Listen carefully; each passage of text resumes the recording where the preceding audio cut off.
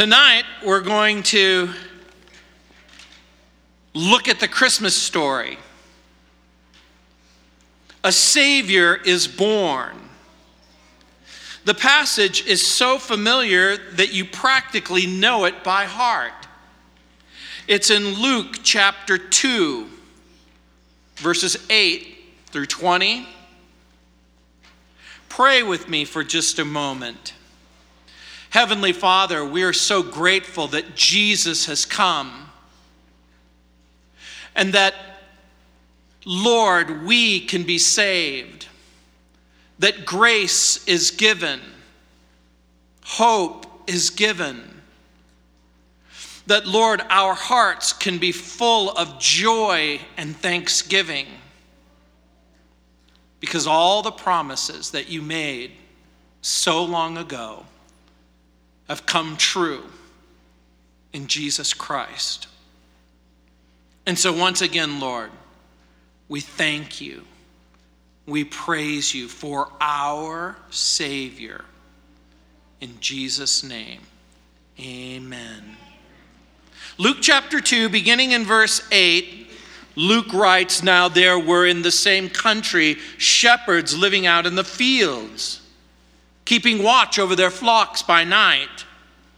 And behold, an angel of the Lord stood before them, and the glory of the Lord shone round about them, and they were greatly afraid.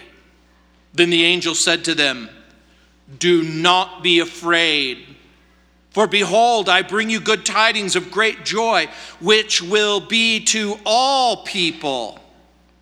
For there is born to you this day in the city of David a Savior, who is Christ the Lord. And this will be the sign to you. You'll find a babe wrapped in swaddling clothes, lying in a manger.'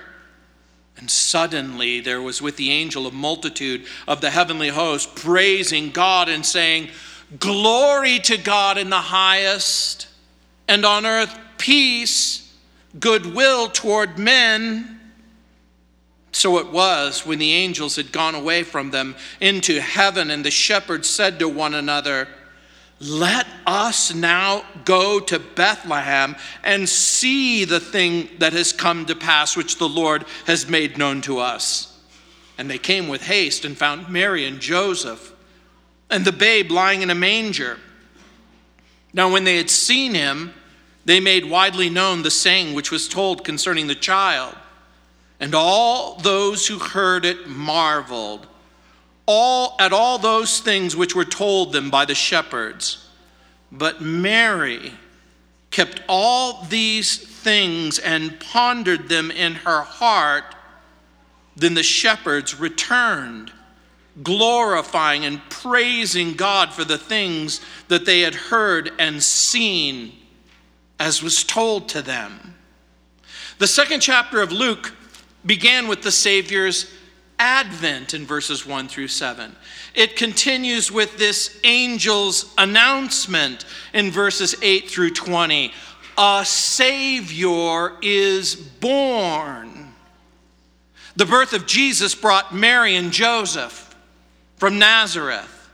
The birth of Jesus brought angels from heaven and shepherds from their fields. And the birth of Jesus has brought you here tonight. The Christmas story is the first story of how God's Son entered into human history. Years ago, there was an elementary school in Johnson County, Kentucky, that was going to perform Charles Schulz's play, A Charlie Brown Christmas. The superintendent of schools, one Mr. Thomas Saylor, ruled that W.R. Case Elementary School was to refrain from quoting Luke chapter 2, verses 8 through 14. Those of you familiar with the classic animated tale features a depressed Charlie Brown loudly saying, "What is Christmas all about?" And since the children were forbidden from quoting the dangerous scripture, The parents took it upon themselves to read the passage. We live in a world where in some places Jesus is no longer welcome even in his own story. But this is part of the meaning of Christmas and the purpose of Christmas and the story of Christmas, because it isn't just about the story that God sends his son. The Christmas story is also an invitation to include you in the story. The story's more than a proclamation. It's an invitation. And the story begins with the shepherd's watch in verse 8, and wonder in verses 9 through 14, and worship in verses 15 through 16, and then a witness in verses 17 through 20. And so in verse 8, we see the shepherd's watch. Look what it says. Now there was in the same country shepherds living out in the fields, keeping watch over their flock by night. Have you ever had to make an important announcement? Maybe that you are getting married, or you are having a child, or that there was something important that was about to take place in your life. For thousands of years, God sent messengers to make an important announcements along the way. And as the Lord made announcements along the way, the Lord gave important instructions to people like Adam and Eve and Noah and Abraham and Moses and Joshua, to David and Daniel. The Lord revealed to Moses important information about the creation and the fall. Something horrible and terrible happened in our world. Sin came into the world. About redemption and reconciliation. But now the Lord is going to make one of the most important announcements that have ever been made. Some of you are very, very young, and some of you are very, very mature. It was 50 years ago today. On December 24th, the crew of Apollo 8 orbited the moon. They said to the crew, "The whole world is watching you right now. More people will listen to you than have ever listened to anyone ever before, so be careful what you say." And the crew of Apollo 8, one by one, took a portion of the book of Genesis in chapter 1 and began to read it. In the beginning, God created the heavens and the earth. They continued through the chapter. The whole world was watching. And as they were watching, they took a picture of the earth coming up over the moon. And it was breathtaking. And one of the astronauts said, "The astonishing thing here today isn't that human beings have orbited the moon. The most astonishing thing that has ever happened is that God has walked on that earth." Isn't that amazing? The country shepherds are awake when most normal people are asleep. In the night, sheep are vulnerable. They're subject to predators. And the shepherds were tasked with protecting the flocks, but they also were tasked with preparing the lambs for a sacrifice that would be offered in the nearby temple.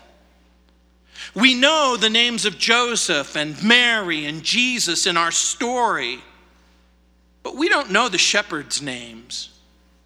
Let me ask you a question. If you were to give them a name, what name would you give them? We don't know their names, but we know that they were important to God because God includes them in the Christmas story. You may never have been asked this question. How do you feel about shepherds? It may come as a surprise to you that shepherds were not admired or respected in the ancient world. Towns and villages would often pass laws that severely restricted the comings and goings of shepherds and their sheep. Shepherds were viewed as being on the lowest rung of society's ladder. The Jewish culture stereotyped shepherds as liars and thieves and degenerate. Shepherds were so mistrusted that their testimony was normally inadmissible in Jewish courts. The religious establishment also took a dim view of shepherds. Attending sheep made it almost impossible for shepherds to avoid becoming anything other than unclean under the strict rules of Jewish law. And because they were normally unclean, this meant that shepherds would not normally come to the synagogue. They would not normally make the journey to the Jewish temple in Jerusalem. The Pharisees and some religious leaders would have never placed shepherds on their invitation list to Hanukkah parties or celebrations. That list would also have excluded tax collectors, harlots, Gentiles. And so the Lord's decision to send an angel to the shepherds was not simply unexpected. It would have been considered bad form. Why not appear to Caesar or the Roman Senate? Better yet, why not appear to the Jewish high priest and the Jewish high council with this kind of important announcement? You would want the whole world to be involved. The shepherds were used to being shunned by the government. They were used to being despised by the religious establishment. They were used to being ridiculed in polite society. So who were the shepherds? More often than not, a shepherd was a person very unlikely to ever go to synagogue, to ever go to a worship service, to ever be involved in anything religious. Shepherds were often people who had already given up the idea that God cared about them or that they even mattered a little bit. And this is what makes the Christmas announcement even more remarkable. God sends an angel to people who, for the most part, had given up any hope whatsoever of ever being accepted by God, of ever being loved by God. The country shepherds keeping watch while children safely sleep, concerned and conscious of their flock, entrusted to their keep. A group of people that most people didn't care about, but God cared about them. He cared about them so much that he sent angels to people who, for the most part, had given up on God, and who knows but that the Lord might send an angel through you to someone who's all but been forgotten. The meaning of Christmas and the miracle of Christmas and the message of Christmas is going to go to the most unlikely subject. And look what it says in verse 9. The shepherds wonder, and behold, an angel of the Lord stood before them, and the glory of the Lord shone round about them, and they were greatly afraid. The shepherd's watch leads to the shepherd's wonder, and the angel's appearance generates terror and fear. On the History Channel today, it's non-stop Ancient Aliens and Christmas. If you've made the mistake like me of watching a single episode of Ancient Aliens, you know that the answer is always that when there is a glowing object in the sky, it probably means that we're being visited by people from another planet. But that's not the case in the biblical description. When an angel appeared, it usually meant that you were going to die. Angels typically only showed up and delivered a message that went something like this: time is up. Your life is over. It's time to leave. But that is not what's going to happen to these shepherds. They're going to receive reassurance. In verse 10 it says, "Then the angel said to them, 'Do not be afraid, for behold, I bring you good tidings of great joy, which will be to all people.'" But not all people believe the gospel is good news, or that it's even for all people. Today in the news, one person said, "How idiotic and insensitive is it for a person to say Merry Christmas?" What I would say to them is, look what the angel said. He said, "I'm bringing you good tidings of great joy, which is to be to all people." It's for the believer. It's even for the unbeliever. It's especially for the unbeliever. The reason why is because there is born to you in this day, the city of David, a Savior who is Christ the Lord. And this will be the sign to you. You'll find the babe wrapped in swaddling clothes and lying in a manger. The shepherds could see what normally could not be seen. They could hear what normally could not be heard. They were able to see the invisible, and the unavailable was made available to them. The shepherds remind us that God is much closer than we think, that he's never that far at all, especially in the darkness and in the loneliness and in the difficulty and in the misery. The angel calms their fears. The angel brings good news. He brings the message of Christmas and the meaning of Christmas and the miracle of Christmas. The message of Christmas, of course, is in verse 10. Then the angel said, "Don't be afraid. I'm bringing you good tidings of great joy, which is to all the earth." And then in verse 11, "There's born to you this day in the city of David a Savior." The prophet Isaiah, by the Spirit, wrote centuries earlier, "For unto us a child is born, unto us a son is given, and the government will be upon his shoulder. There will be his royal titles: Wonderful Counselor, the Mighty God, Everlasting Father, the Prince of Peace." And what is the message of Christmas? There is born this day in the city of David a Savior who is Christ the Lord. A Savior is born.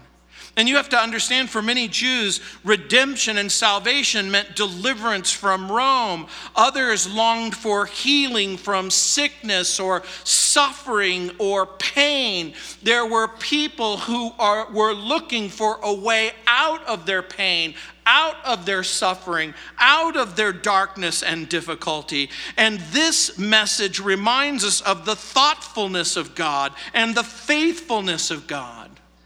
The Lord is thoughtful because he's going to give us what we need the most. Children, when they're asked what they want for Christmas, usually tell you what they want. And then sometimes on Christmas, it's such a disappointment that you get what you need. "Mom, I don't need any more underwear. I don't need any more socks." If you got underwear or socks, just politely be grateful. Max Lucado wrote, quote, "If our greatest need had been information, God would have sent us an educator. If our greatest need had been technology, God would have sent us a scientist. If our greatest need had been money, God would have sent us an economist. But since our greatest need was forgiveness, he sent us a Savior," unquote. John the Baptist called his famous cousin the Lamb of God who would take away the sin of the world. And the Lord appears to shepherds who are entrusted with lambs. And the Lord appears to Mary and Joseph, who are entrusted with the precious Lamb of God. And then we see the meaning of Christmas. In both the message and the meaning of Christmas, we find a Savior. The very fact that Jesus is called Savior means that someone needed saving, and that someone was able to do exactly that, save. The sick need a doctor. The accused need a lawyer. Human beings stand condemned before God's court of law. Paul wrote, "There's none righteous, there's none who understands, there's none who seek after God." Why are people lost? They're lost because they've rejected what God says about their condition, about their heart, and about their circumstance. They're lost because they've disobeyed their own conscience, which repeatedly reminds them, you didn't do what was right, you didn't say what was right, you did the wrong thing. Why are people lost? Not simply because they ignore the revelation of God or the witness of their own conscience. They're lost because of their relationship to this lost world. They're lost because of their relationship to Satan. Jesus told the religious leaders that if God were their father, they would have loved Jesus because Jesus came from God. He told the religious leaders that they were unable to understand his speech or understand his words, and that the reason why they couldn't understand his speech or understand his words is because they had a different father. He told them that they were of their father the devil, and that the lust or the passion or the desires of their father, that is what they would do. Jesus spoke of Satan as a murderer and a liar who was unwilling to stand in the truth. And so Jesus comes and he tells the truth about everything, about our lost condition and about the need for a Savior. Because salvation has always been by blood. It's always been by a person. It's always been by grace. And the cost of salvation was paid by God. Some of you have spent a great deal of money at Christmas. Some of you may have bought a gift that you could scarcely afford. But God is going to pay a price of infinite value. He's going to give his son. And that's the meaning of Christmas. A babe in a manger, God becomes a man. And I want you to think about it just for a moment, because the moment that God stoops down to man, it must mean that man is about to be lifted up. When you're a child, you look in the eyes and the arms of your mother and your father, your grandma or your grandfather. How wonderful it is for me to be able to stoop down and pick up my child and pick up my grandchild. And this is exactly what God is doing in Jesus. He stoops down because guess what? He is going to lift you up. The good news is good news for everyone. The child that is born to you is never born to you unless you're born to that child.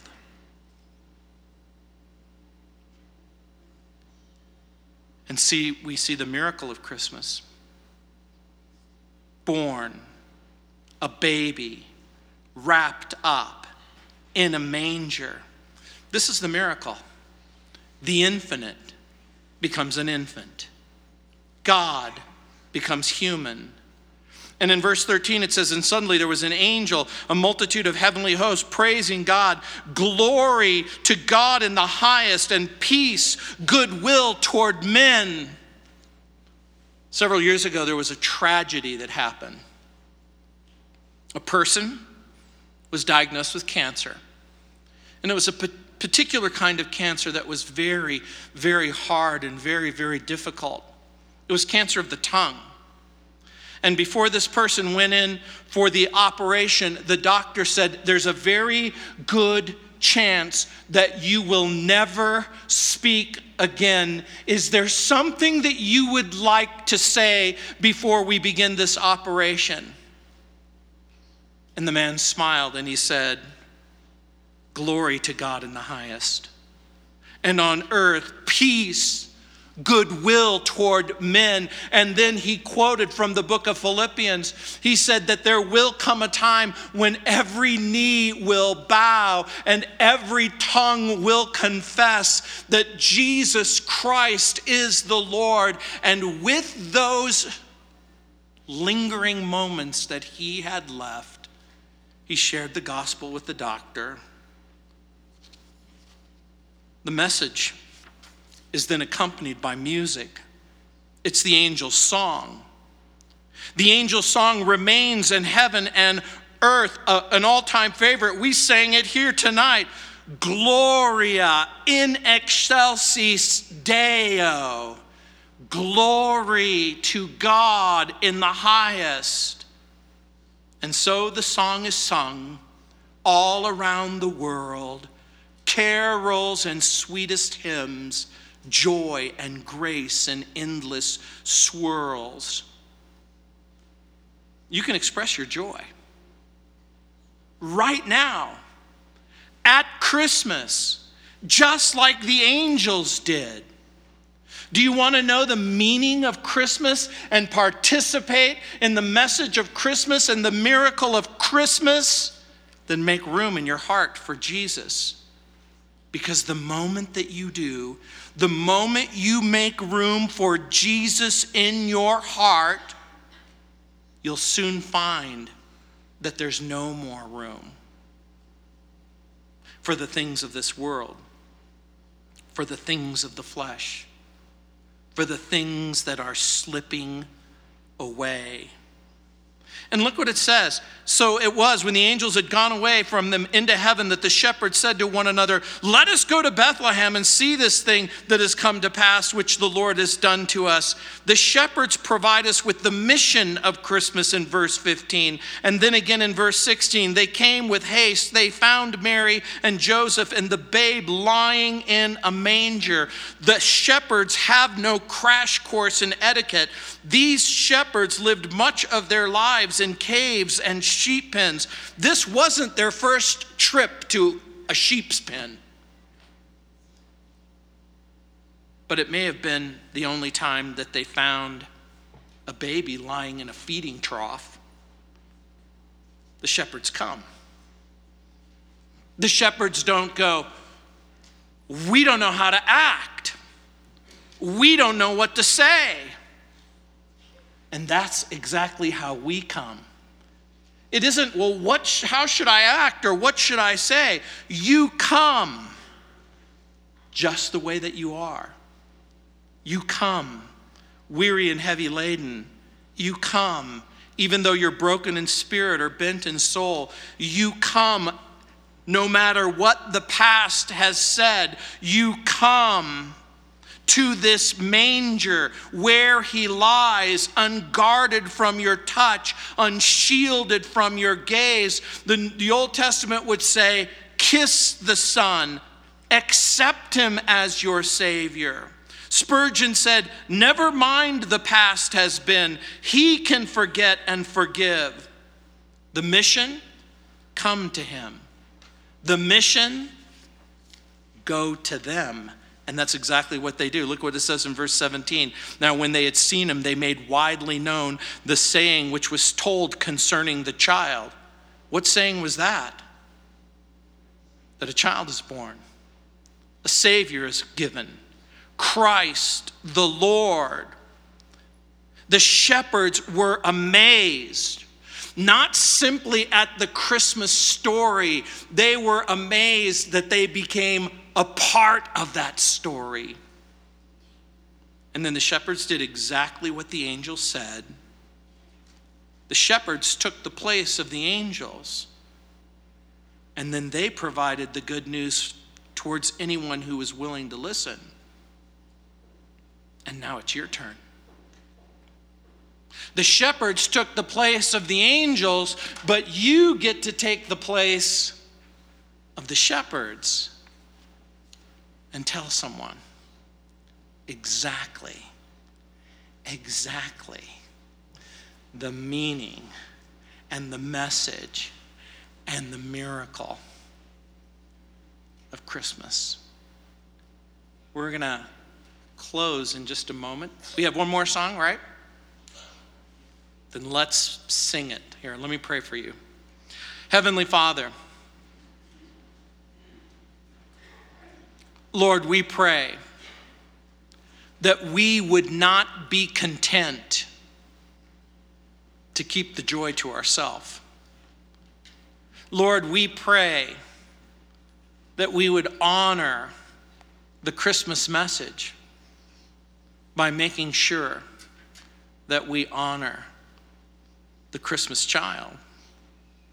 Lord, we know that in our hearts and in our lives, the future that you've provided for us because of this story.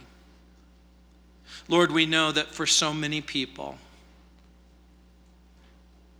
they may have walked out of the story or didn't think that they belonged in the story. But Lord, I pray that that's exactly what would happen, that we could walk back into this story and that we could experience newfound joy, newfound peace, newfound hope, and an old song sang with fresh heart.